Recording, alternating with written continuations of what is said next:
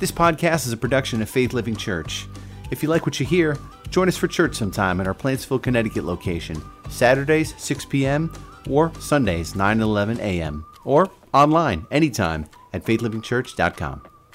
But I want to talk to you this morning about amazing dads. Amazing dads. Now, when Don called home from the road one evening, he spoke briefly to his 9-year-old daughter. "Honey, could you get your mommy on the phone?" He then heard Tasha blurt out as she set the receiver down on the counter, "Hey, Mom, the invisible man is on the phone."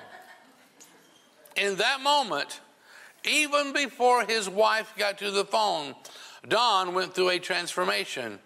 He couldn't laugh it off this time. He had to face the fact there's something more important than achieving success at work. It's being a dad. And being invisible is not so amazing if you're a dad. But being there and sticking with your family and helping to hold the family together, now that's amazing. In Isaiah chapter 64, verse 8, it says, "And yet, Lord, you are our Father." You are our Father. How did Jesus teach us to pray? When you go to pray, "Our Father, which art in heaven, hallowed, be thy name." Anyhow, where he says it here, "And yet, Lord, you are our Father, and we are the clay. You are the potter, and we are all formed by your hand."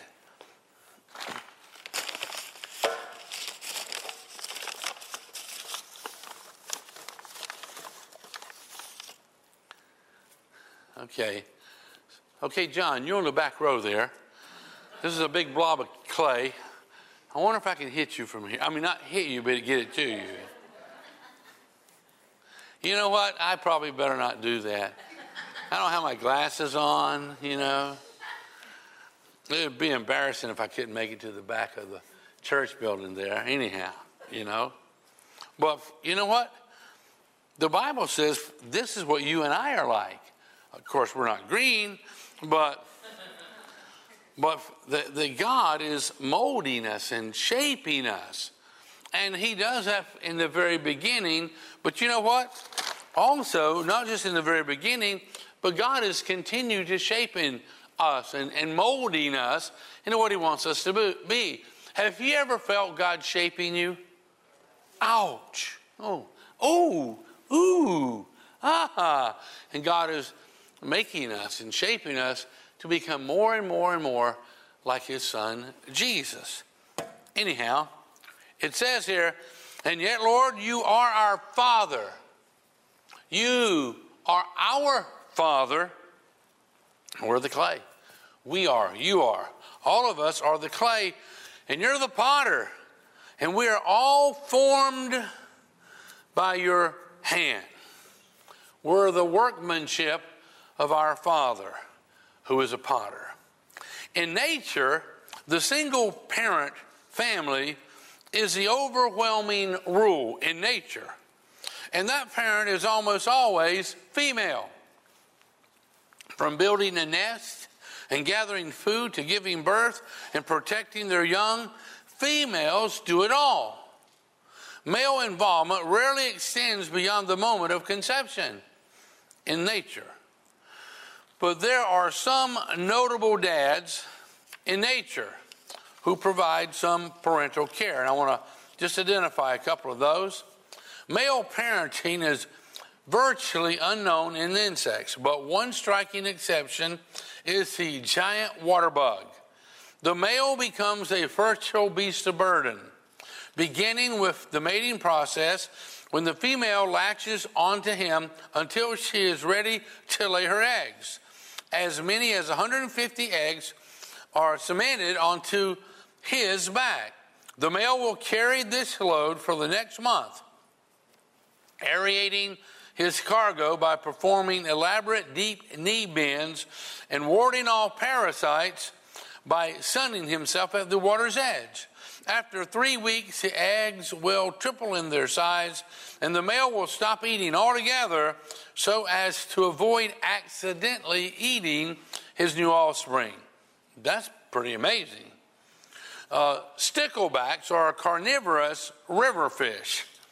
The job of protecting the fertilized eggs goes to the dad. Using secretions from his kidneys to glue together odd bits of vegetation, the male builds a sturdy nest. And after the female lays her eggs, the male fertilizes and flattens them into a sheet against the bottom of the nest, so that another layer of eggs may be laid on top. Up to 7 layers of fertilized eggs may be collected by the male over a period of 1 to 2 days. Next, he aerates the eggs by fanning water through the nest. He inspects his clutch constantly and will pick out and eat any egg that die or become moldy. Once the young sticklebacks hatch, the male protects them for up to a week by gathering wayward fry in his mouth. The little ones try to get away. He goes and collects them in his mouth and spits them back into the nest. It's pretty amazing, you know? And you don't eat them or anything. Parental care in amphibians is extremely rare.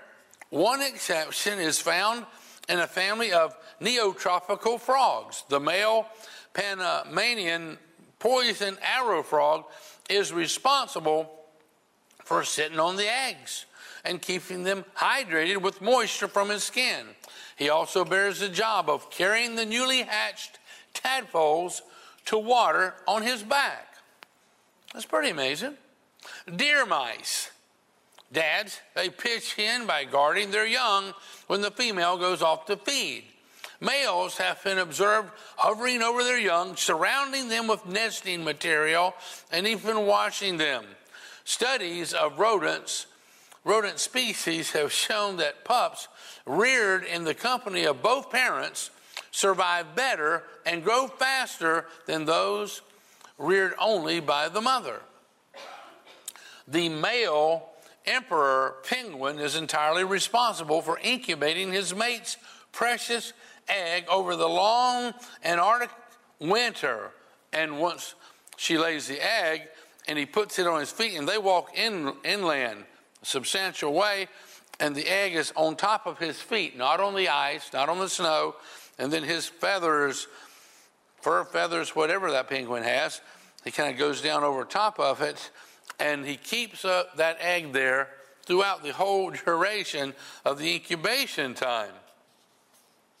Anyhow, he does this inland while the female returns to sea to feed. His success depends entirely on his fat stores. If a male gets too thin, he will abandon his egg and try to go back to the ocean. Being fat, males are consequently creatures of great worth, and females have been observed fighting over them. Once the egg hatches, the male produces milk from glands in his esophagus to feed his chick.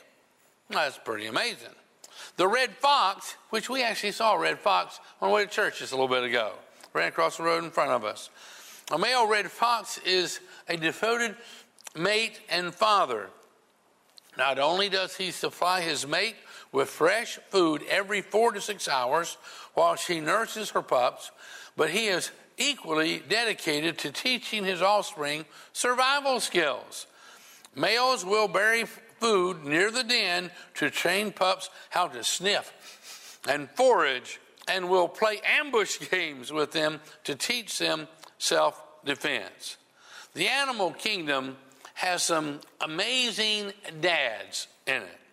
The book of James, chapter 1:17, it says, whatever is good and perfect comes down to us from God, our Father. He's pretty amazing. Who created all the lights in heaven, and he never changes or casts a shifting shadow. He chose to give birth to us. Our Heavenly Father, he chose to give birth to us. And let me say this for all you guys who are here and all you guys watching online, you are not an accident. You are not a mistake. No matter what anybody else says, the Bible says here, he chose to give birth to us by giving us his true word. And we, out of all creation, became his prized possession. Wow. You are God's prized possession.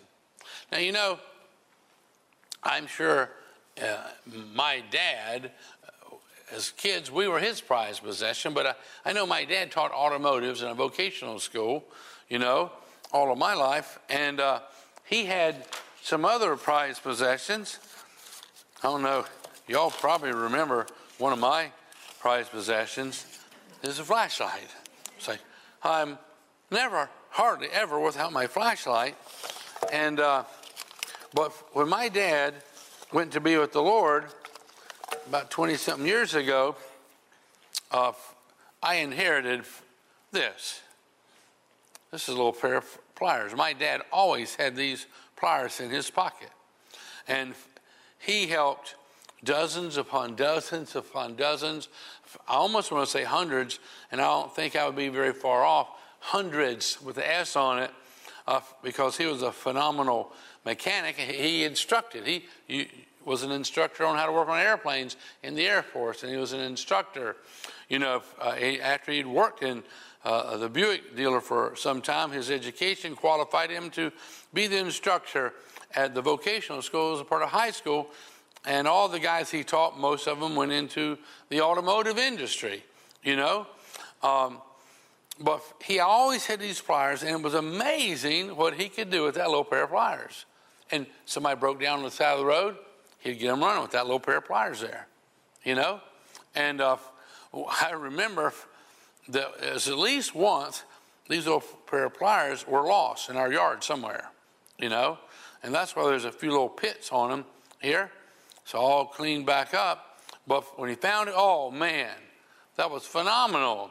And then when I inherited these, when my dad went to be with the Lord, I carried them all the time. And then I lost them twice.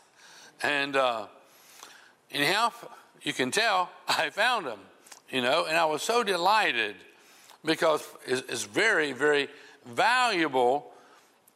It was to my dad, and that makes him even double valuable to me because he carried them, you know, all of my life, you know, that I can remember. He always had them, and he'd pull out a splinter and do all kinds of things, but he did a lot of work on cars and got people going who were stranded somewhere with a little pair of pliers. And then this is just this past week. Was it this week or last week?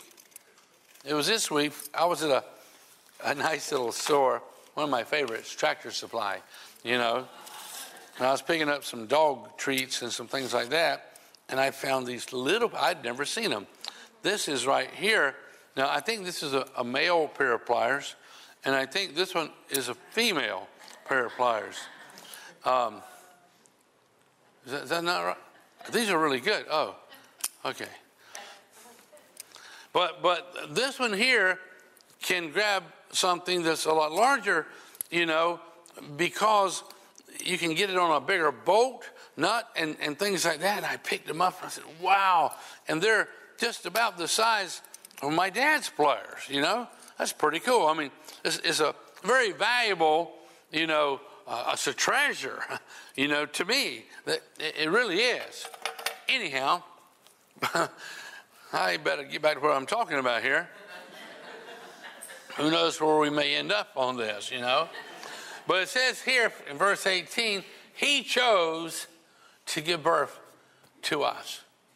God chose that. You're no accident. Don't let anybody ever try to convince you that you're an accident or a mistake or some another, because God chose to give birth to us, you know, by giving us his true word.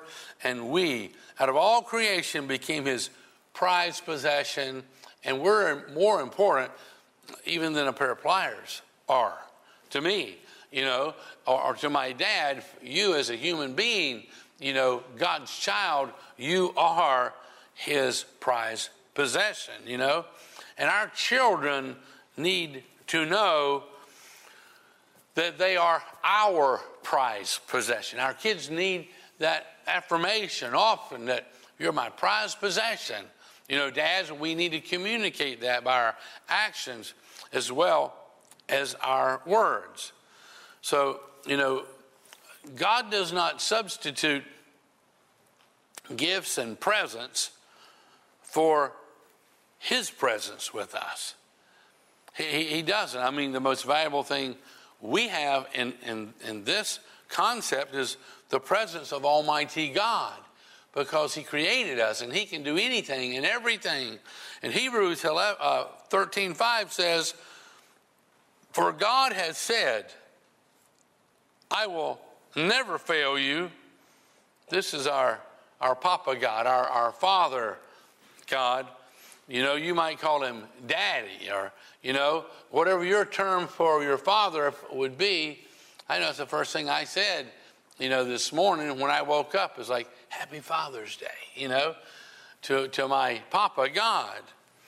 Anyhow, it says, "For God has said, I will never fail you, and I will never abandon you." Never, because we are his prized possession. Matthew 17:14 says, when they, talking about Jesus and the disciples, they arrived at the foot of the mountain, a huge crowd was waiting for them.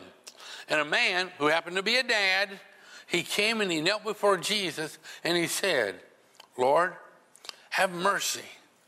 I mean, kindness and compassion on my son, because he has seizures and he suffers terribly. And he often falls into the fire or into the water. This is what the dad is telling Jesus here. Now, authentic, really amazing men aren't afraid to show affection.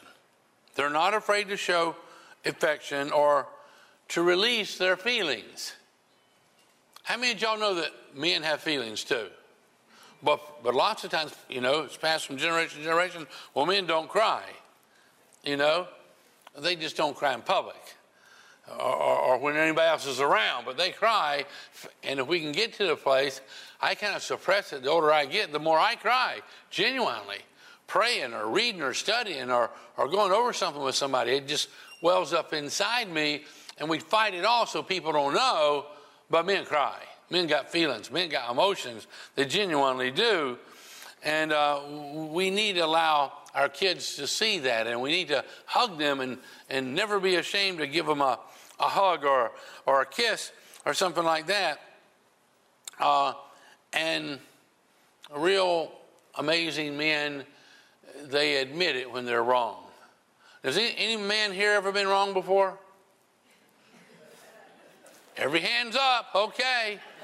Those hands that are not up, you're wrong right now. Okay, so get it back up there. All right. Anyhow, and men, amazing men, are not ashamed to ask for help when they need it, genuinely. Anyhow, let's get back here. This dad was asking for Jesus to show mercy on his son who has these seizures and who suffers terribly. He often falls into the fire or into the water. Verse 16 says, "So I brought him to your disciples, but they couldn't heal him." They couldn't do anything. But that dad did not give up. Well, if Jesus' disciples can't do anything, nobody can do anything. That's what a lot of people might think. But this dad, he did not give up. He stuck with his son, and he stuck with his plan, to find help for his son. He did not give up. Verse 18 says, "And then Jesus rebuked the demon in the boy, and it left him. And from that moment, the boy was well." Because the dad didn't give up. The disciples couldn't do it, but this dad had his son. He waited. He did whatever he had to do to get to Jesus personally, and he found help for his boy. You know, amazing dads is what I'm talking about. And I don't know if you ever watched the movie Iron Will. I think it's a very worthwhile movie to watch. I watched it many, many years ago, and the setting was in this wonderful, snowy wilderness, log cabin, and there's a stream going through there, and they did sled rides and sled dogs and sleds, of course, and all. But one day, the dad and his son had gone out to cut wood, because that's how they heated their home, and they loaded up the sled with all this wood, made it really heavy, and they're coming back on the river that was there that was frozen, and the dogs was pulling them, and right about the time, almost back to the house, the ice started cracking, and the sled started sinking into the river. Now, in a pond or a lake, if you fall through, your high chances are you're going to come right back up in the same place, and you can be rescued or you can get out. But when you're in a river, when you go under the ice, the water is moving and it carries you somewhere where there's no opening. And so if the dad's going down, he's back there driving the sled, and his son had jumped off and grabbed the sled dogs, and he's pulling them, and he's hollering at them, and pull, pull, pull. The current is pulling the sled, and Dad down and down and down and down. And the boy is pulling the dogs, and he's trying to get them to pull the sled, and his dad out of the current of the river there, and the dad's telling his son, get away from the water. And the sled going down is pulling the son over into the water. So Dad comes up out of the water. He'd gone down one time. He came up out of the water, and he took his knife and he cut the leads that went to the sled dogs. And Dad and the sled went down under the ice, and he gave his life. And as far as I know, I don't know if I ever found him. But the thing was, he was a dad.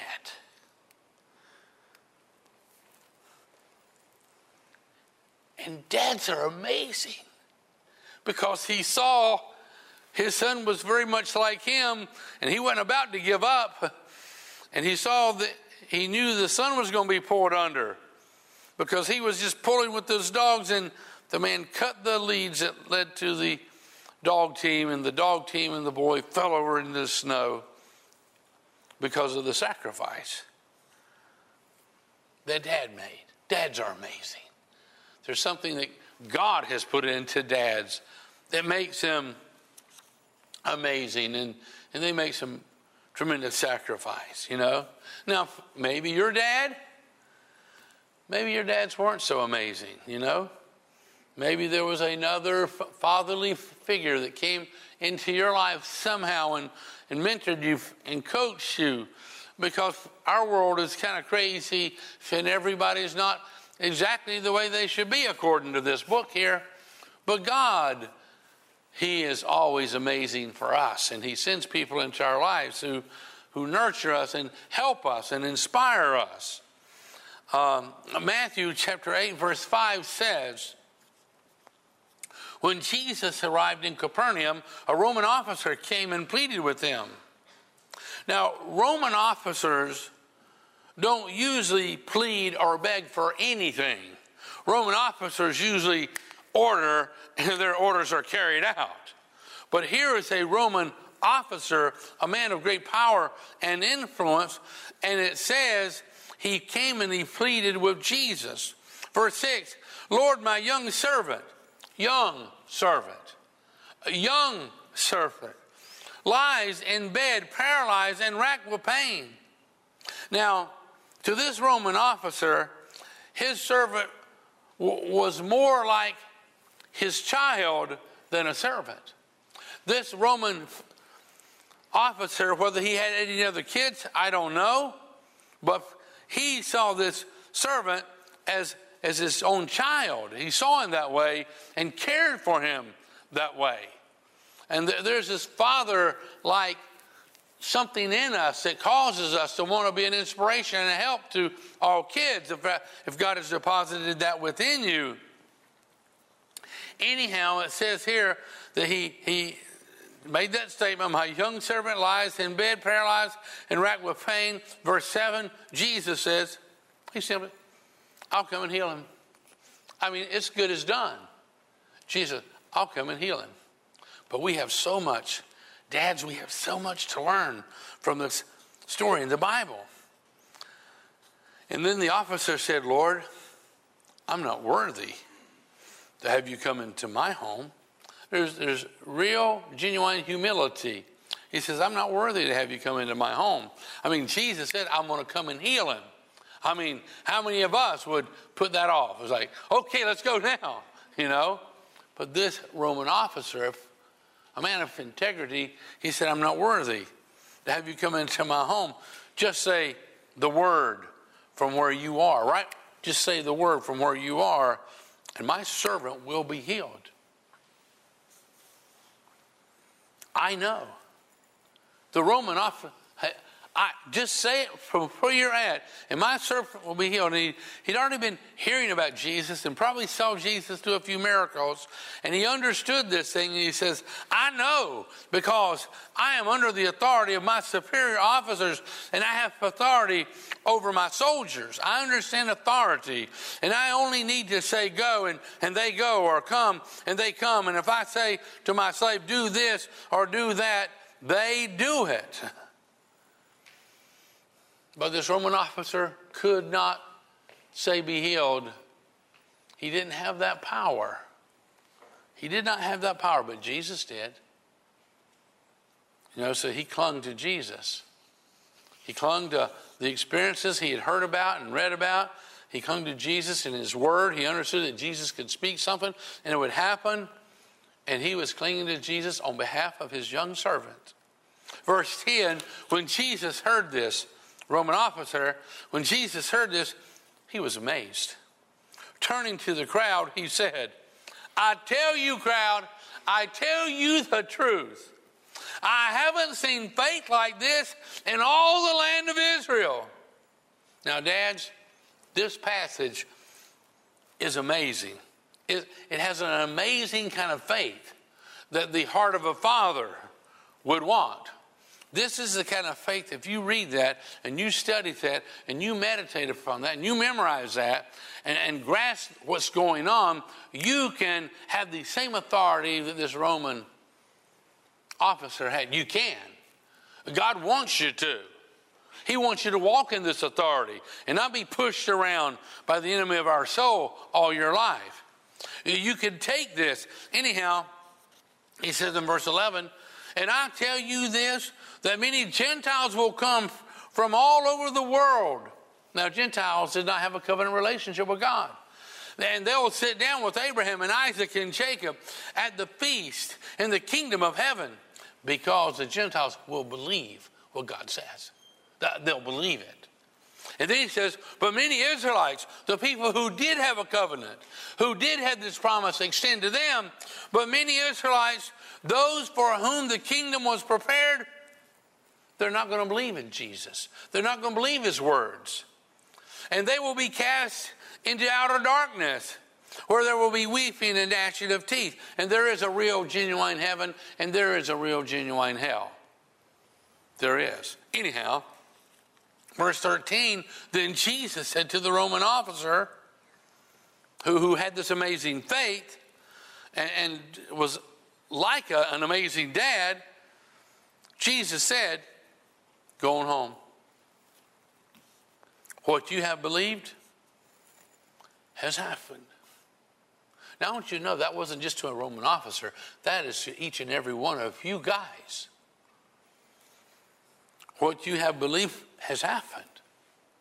Did you know that you can believe? And faith comes by hearing God's word. And what you believe is going to happen. How many of you believe that God can work miracles today? How many believe that you're a failure and you can't ever get anything from God? Whatever you believe is what you're going to get.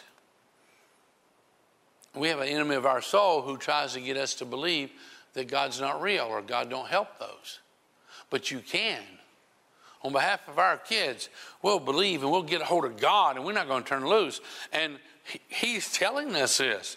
Going home, what you have believed has happened, and the young servant was healed that same hour. Dads, what do you believe? 1 Corinthians chapter 16, verse 13 says, be on guard, stand firm in the faith. Be an amazing dad, solid like a rock. Be men of courage, be strong, don't be a wimp. When it comes to the topic of faith, don't be a wimp. I said, don't be a wimp. That's what I'm talking about. It's like I'm going to roll up my sleeves and I'm going to fight for the faith that God has given me, and He wants to operate in me. I'm not going to let the enemy in my soul, the devil, take over me and my family. I'm not going to be a wimp. I'm going to put on the armor of God. I'm going to fight the good fight of faith, and the good fight is the one that you win. And Jesus said to the Roman, what you have believed has happened. Anyhow, 1 Corinthians 16:14 says, and everything you do must be done with love. He said, be on guard, stand firm in the faith. And he says, and everything you do must be done in love. You know, it takes courage to demonstrate love, but see, the Bible says faith works by love. Faith works by love. Love is the battery that goes in the flashlight. Love is the gasoline that goes into the car. And if you don't have the love for God and love for your fellow man, your faith ain't going to accomplish very much at all. And you wonder, well, how come I can't? It's because of your love. Your love for God and your love for your family and those in your sphere of influence. We've got to demonstrate that love. Some guys think that love is a sign of weakness or something or another. And that's a lie. Anyhow, his name was Rusty. And he was barely 11 years old. And he still had the look of a little boy. He was homeless. Not old enough to be hardened, but certainly old enough to be frightened. And his mother lived in town, but she didn't want him. And Rusty lived in an alley behind the shop of one of our church members.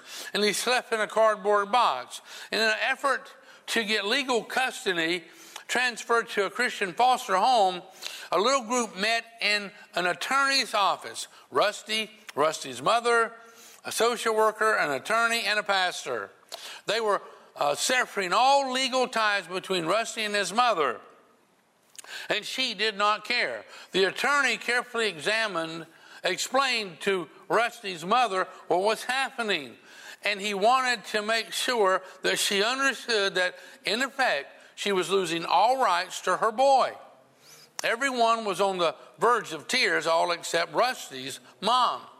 And then came the question. The attorney worded it carefully. Mrs. Brown, do you understand that when you sign this form, you are signing over all legal custody to the designated children's home? She nodded her head in affirmative. Mrs. Brown, do you have any questions? She had only one. Do I get any money out of this? She asked. Everyone seemed dazed by this sledgehammer question. And there was a long pause, and finally, 11-year-old Rusty, he pulled out his wallet, extracted the only dollar bill he had, and he earned from sweeping floors, and he gave it to his mother. And she took it. In less obvious ways all over America, there are parents who are trading their parental responsibilities for the almighty dollar. Kids should not have to grow up by themselves. Let's paraphrase this a wee bit. What does it profit a man if he gains the whole world and loses his own children? Well, I'd like to look at the book of Luke, chapter 15. Here we see the prodigal son who finally returned back to father, but we see a father who was a man filled with faith and filled with expectation, a man who prayed. Luke chapter 15, verse 11, it says, to illustrate the point further, Jesus told them this story. A man a father. He had 2 sons. The younger son told his father, I want my share of your estate now before you die. So his father agreed to divide the wealth between his sons. Right then. A few days later, this younger son packed all his belongings, moved to a distant land, and there he wasted all his money in wild living. About the time his money ran out, a great famine swept over the land, and he began to starve. Not just be hungry, but he began to starve. And he persuaded a local farmer to hire him, and the man sent him into his fields to feed the pigs. Now, a Jewish boy, that's a real low blow to find yourself the only job you can get is feeding pigs that you would consider unclean. And the young man became so hungry that even the pods he was feeding the pigs looked good to him. I mean, pig food was looking really good because he was starving to death. But no one gave him anything to eat. Verse 17, and when he finally came to his senses, there's a window of opportunity appeared before him, and he came to his senses. He said to himself, at home, and his dad had a very wealthy estate, at home, even the hired servants have food enough to spare. Actually, more than enough. And here I am dying of hunger. Actual starvation was setting in. And the prodigal's father had a very good reputation, being kind and fair and generous.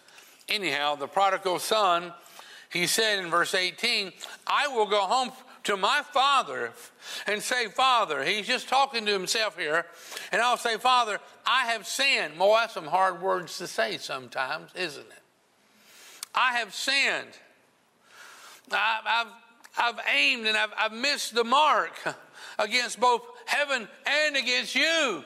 I've sinned. He has come to his senses for a period of time here.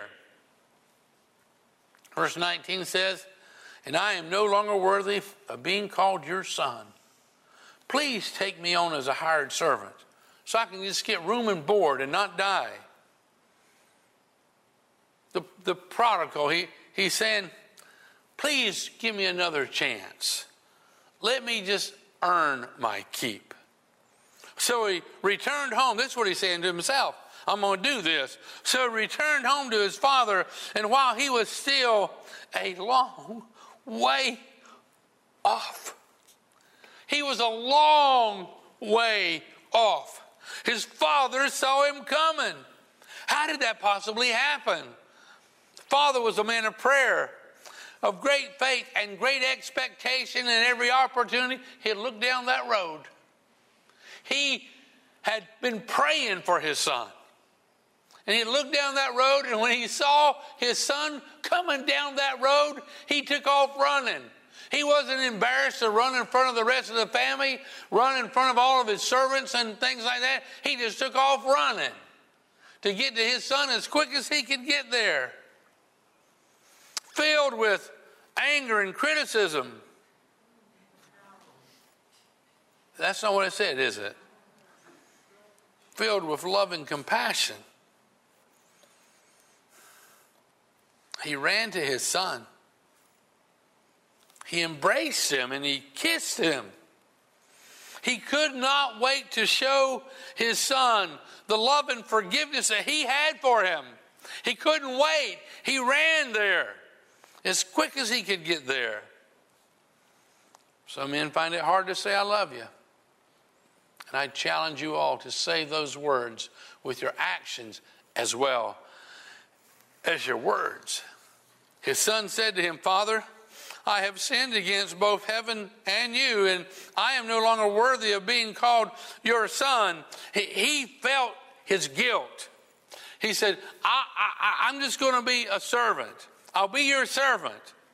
Verse 22, but his father said to his servants, quick, call everybody here. I'm going to show them my son's crawling back on his hands and knees.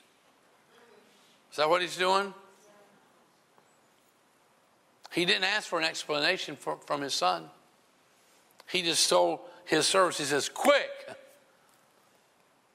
bring everybody here. So I told you so. No, he didn't do that. No lectures, you know. He never said, I hope you learned your lesson. But this is what he did say. Verse 22, but his father said to the servants, quick, bring the finest robe in the house. And you know whose robe that was? That was Dad's robe. Go bring the finest robe in the house and put it on him. He says, cover over those tattered, dirty, pig-smelling clothes so nobody else sees that. Get my best robe and bring it out here quick and put it on him. And Dad said, quick, go get it and put it on him and get a ring for his finger and sandals for his feet, because the servants did not wear shoes or sandals. And the servants surely did not wear any jewelry. It was only the sons had a ring. And only the sons wore the sandals. And he said, you go get my best robe and put it on him and put a ring on his finger and sandals on his feet, and then we're going to walk back to the house together. And what he is saying here is that he had retrieved his son back into his original position because his son said, I have sinned. And he gave his son back his original position. You are my son. He just ignored where the son was saying, I'll just be your servant. Just give me room and board. Papa just totally ignored that and brought his son back into the place of highest honor. How loving and forgiven are we? Verse 23, and kill the calf we have been fattening. We must celebrate with a feast. The son deserved a reprimand, but Dad gave him a celebration. And you got to understand, this prodigal son's dad is representative of our Heavenly Father. Genuinely is. Verse 4 says, for this son of mine, my prized possession, for this son of mine, he didn't say, hey, wife, your son's back. You know how you hear that in some families sometimes? Your daughter's on the phone. They both had a part in it, but it's like, it's your daughter, honey. Well, the father here, that's not what he said. He said, for this son of mine, my prized possession, he was dead and has now returned to life. He was lost, but now he is found. So the party began. Oh, man. God's attitude toward you and me in Hebrews 8:12, it says, and I will forgive their wickedness, and I will never again remember their sins. And that's talking about you and me. And that's what our Heavenly Father says about us. Going back over here to the prodigal son story, and it says, and meanwhile, the older son was in his fields working, and when he returned home, he heard the music and dancing in the house, and he asked one of the servants, what was going on? Your brother is back. The servants were all excited. Your brother is back, he was told, and your father has killed the fatted calf. Oh man, we have some delightful foods in there, and we're celebrating because of his safe return. And the older brother was angry, and he wouldn't go in. And I want to challenge you, don't ever be angry that God forgave somebody. You know, well, I know what that person did. I know how bad they were. God, how could you possibly, they hurt me terribly. How could you possibly forgive them, Almighty God? Don't ever be that way. Has God forgiven you? Is that okay with you? Have you ever made some mistakes? Thank God, and we need to rejoice with those who God has retrieved, like this prodigal son here. He says in verse 31, his father said to him, oh, let me back up here a second. Verse 29. No, verse 28. The older brother was angry and wouldn't go in. His father came out and begged him. As our Father would say, you forgive your brothers and sisters. But he replied, all these years I've slaved for you and never once refused to do a single thing you told me to. And in all this time you never gave me even one young goat for a feast with my friends. Truth of it is, he split the money evenly between both of the boys. And though the prodigal wasted the older brother never took advantage of it. He never accessed the blessings that his dad gave him.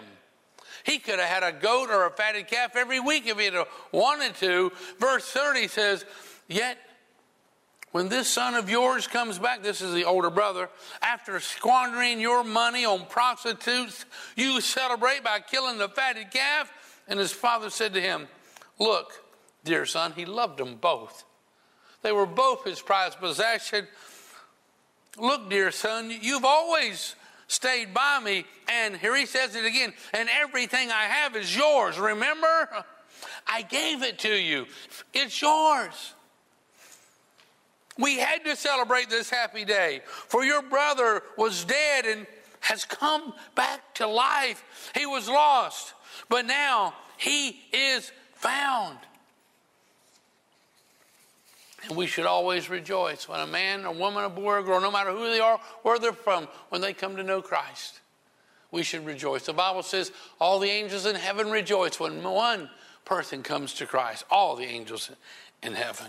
1 John chapter 3 verse 1 says, see how very much our Heavenly Father loves us, for he allows us to be called his children. And we really are. We really are. That's not fictitious. We really are his children. Psalms 103 verse 10. It says, he, our Father God, has not punished us for all of our sins. We wouldn't be here if he had.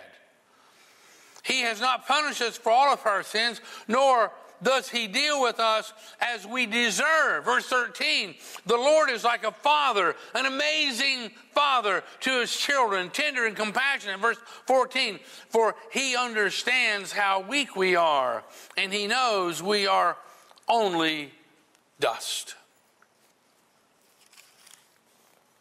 Let's go read you one story.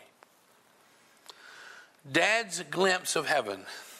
His last words left us with something to look forward to by Edna Hirschberger. At 4 a.m., the nurse woke Dad to give him a breathing treatment. Mr. Hirschberger, do you know where you are? Goshen Hospital. He answered politely and closed his eyes again. She wrapped the blood pressure cuff around his arm. Mr. Hirschberger, who's the President of the United States? Dad looked at me, his daughter-in-law, with an expression that said, do I have to answer these silly questions in the middle of the night? She raised her voice. Mr. Hirschberger, who's the President of the United States?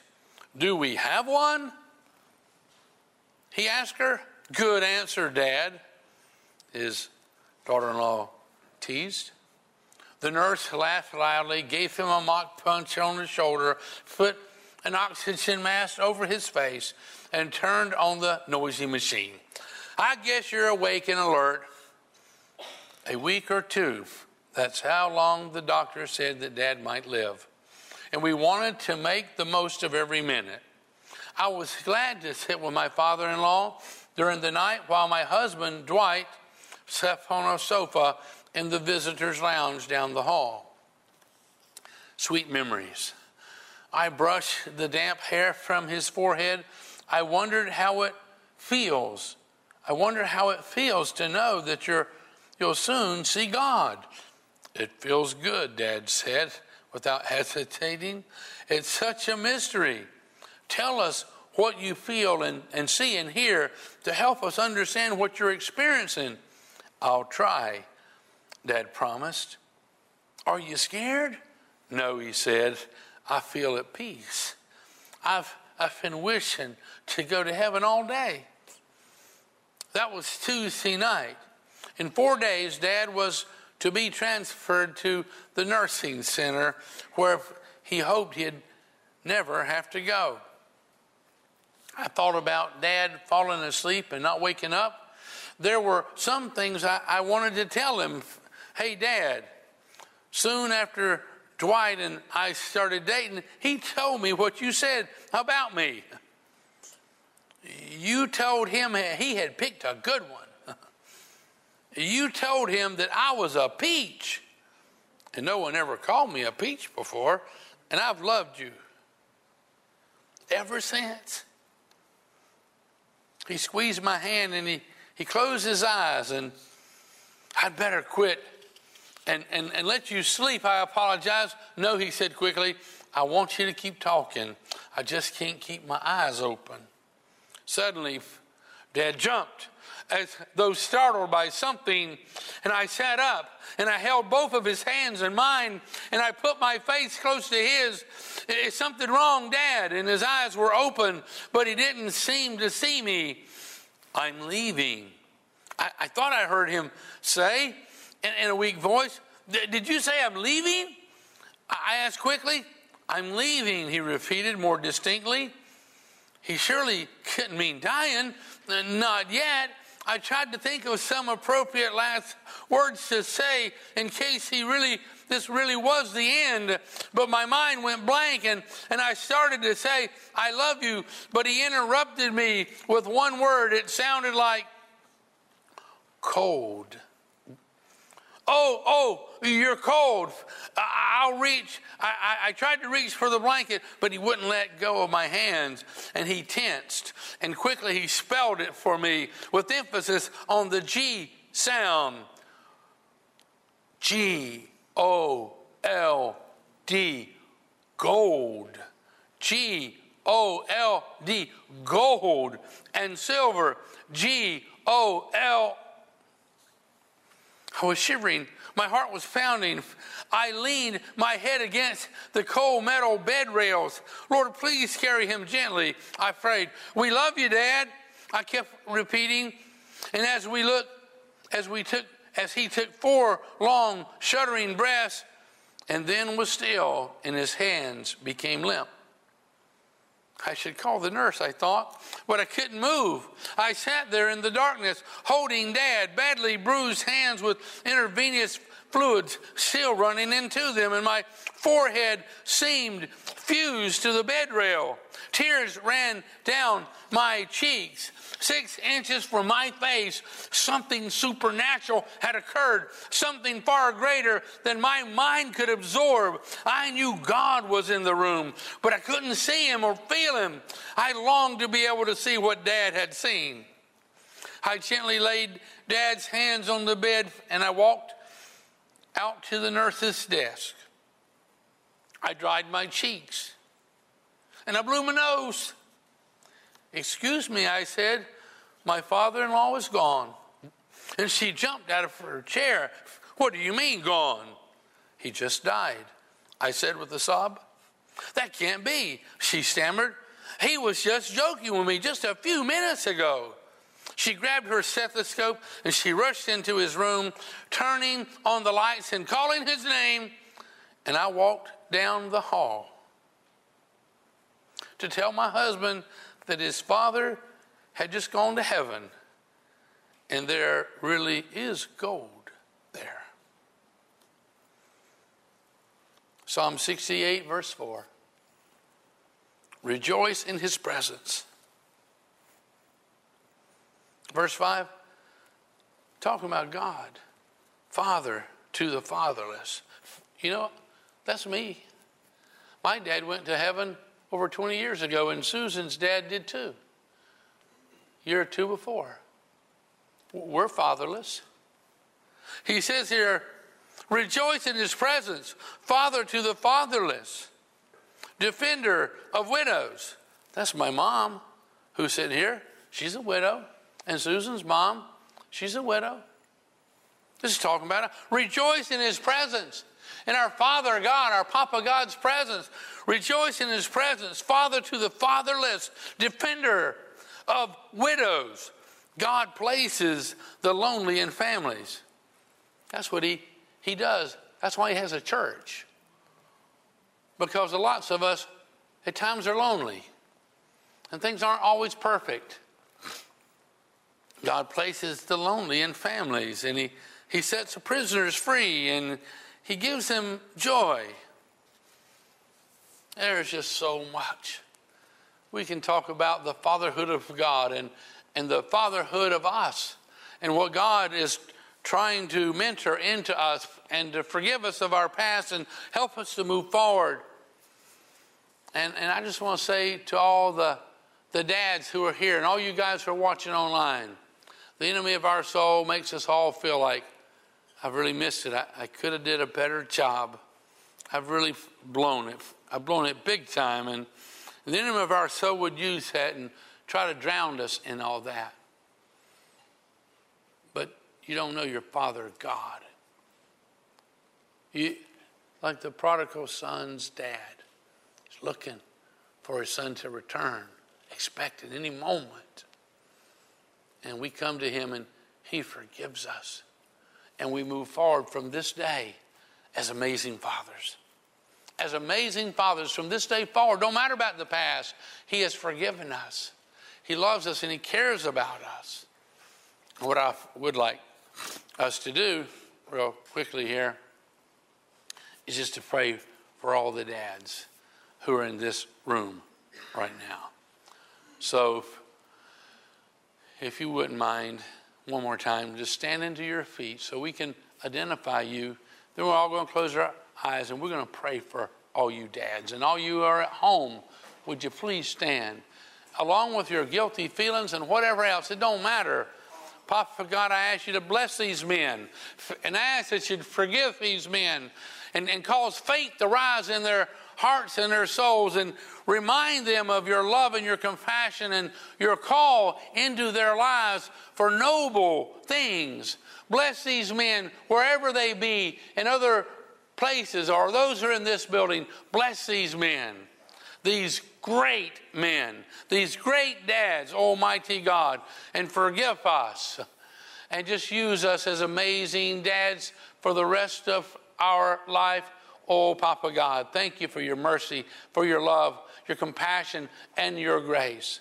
Give these men the faith that rises up, that they can identify with the authority you've entrusted to them, Almighty God. And may they access all that you have presented to them, that they will impact their own children and other children that comes into their lives, that they would impact them in a dynamic and an awesome way.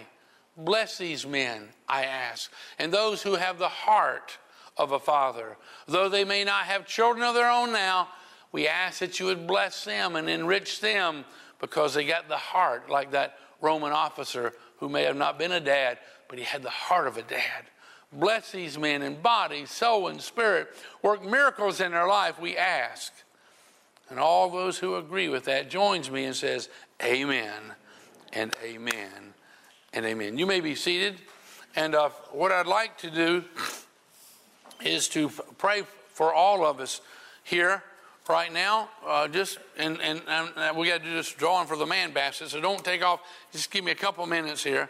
But I'd like to pray for you all to reaffirm your faith in the Lord Jesus Christ. So if you would bow your heads with me and reaffirm your faith or declare your faith in Almighty God today with me, I would appreciate it. And my wife would join me up here.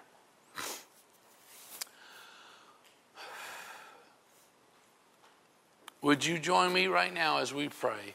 A prayer that you may have prayed hundreds, thousands of times before, just to reaffirm your faith in Him. But would you join me right now? Or declare your faith for maybe the first time. Dear Heavenly Father. Dear Heavenly Father. I believe that you love me. I believe that you love me. That's why you sent your son Jesus. That's why you sent your son Jesus. I believe he gave his life for me. I believe he gave his life. A tremendous sacrifice. A tremendous sacrifice. And I believe he rose from the dead. And I believe he rose from the dead. And he's knocking at the door of my heart this day. And he's knocking at the door of my heart this day.